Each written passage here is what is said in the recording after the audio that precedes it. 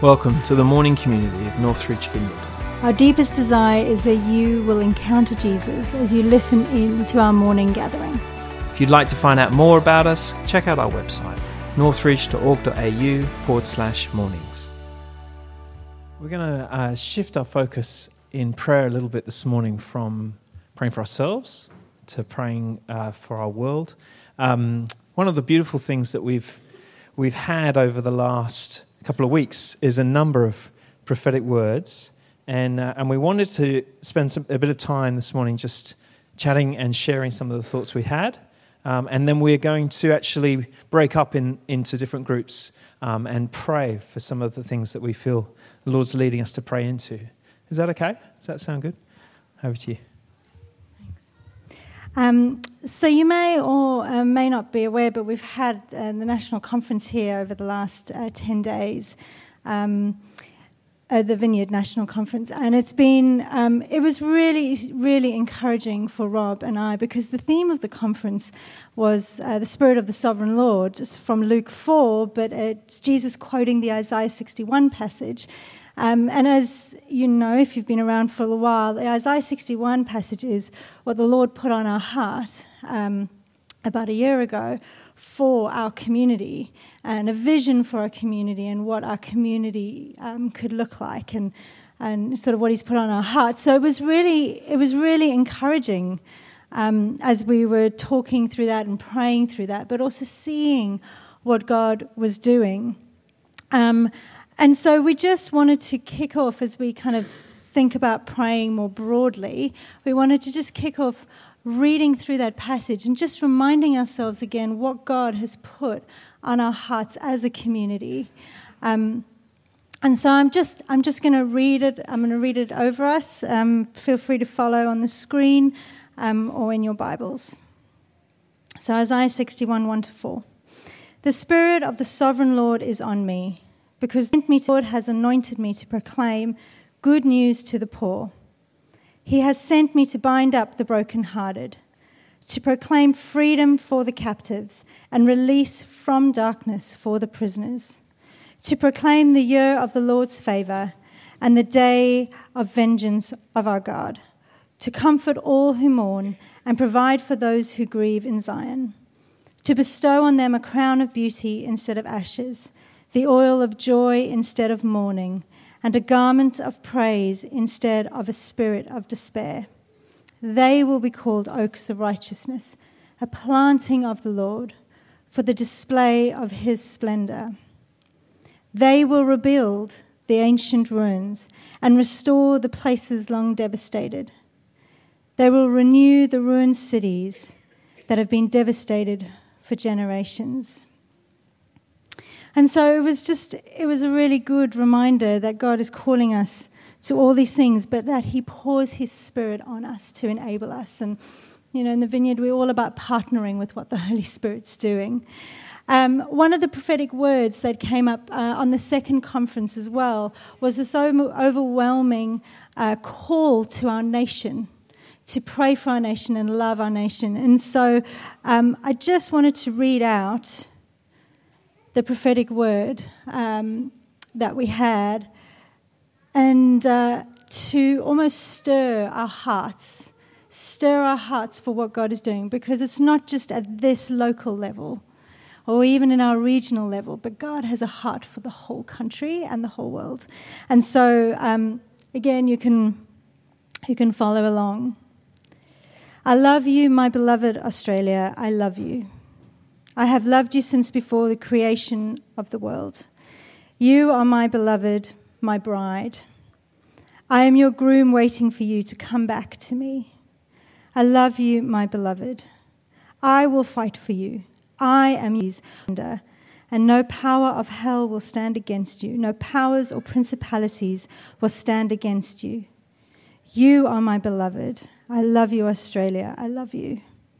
There has been a battle for your very soul, the spirit of what it means to be Australian. There has been a perversion of the truth I laid in this country when I formed it. The wild and free, wild, unbridled risk takers who bring freedom and my redemptive love to those around. I have not forgotten you, Australia. You hold a special place in my heart. You are not a forgotten people, but a redeemed and remembered people. Rise up, Australia, rise up and lead the way. I love you, my beloved. I have loved you since before the creation of the world.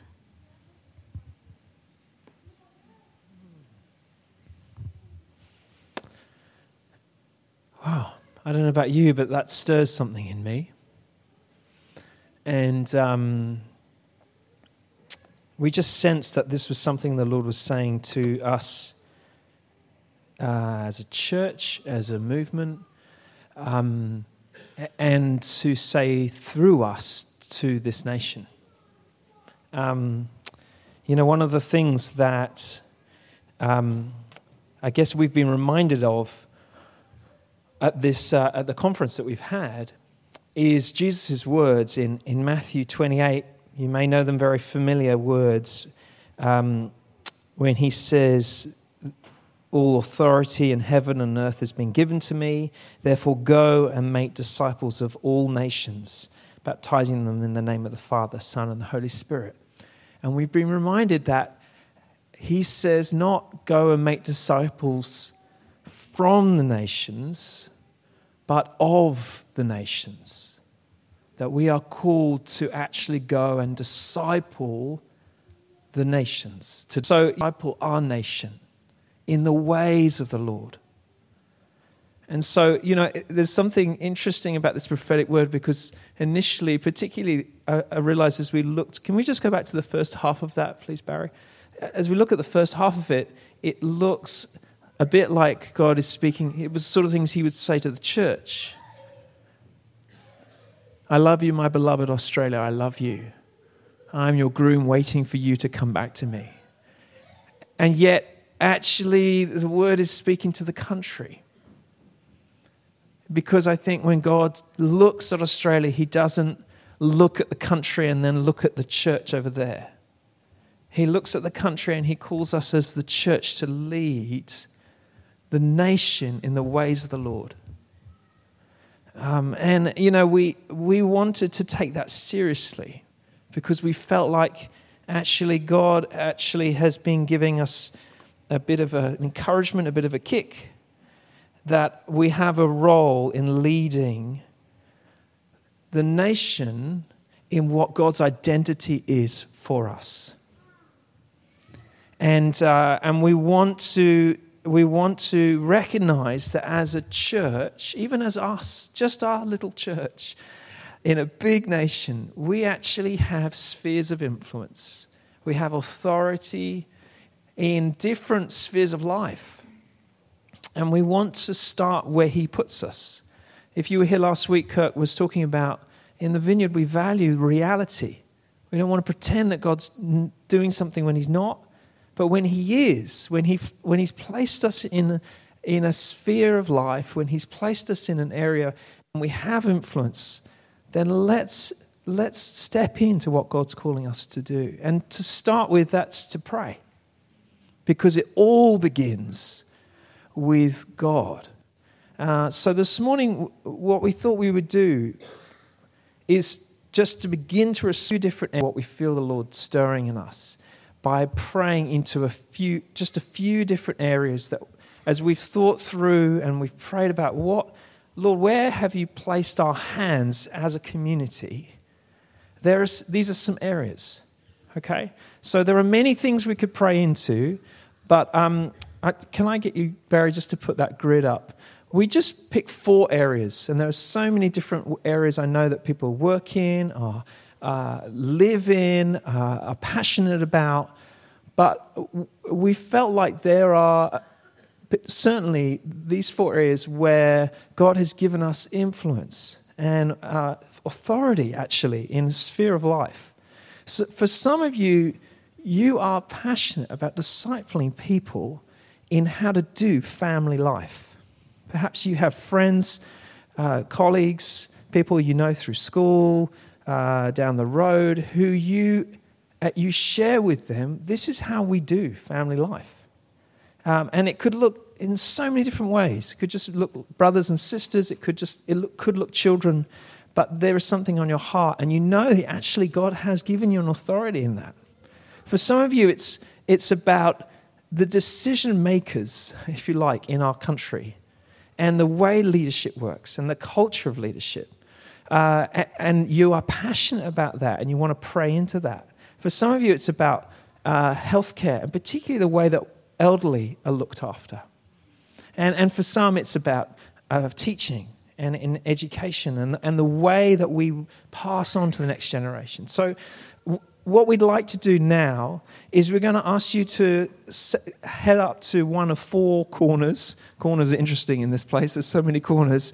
So I think what we'll do is we'll pray for family life over in that corner over there, in the kids' corner. That seems to fit.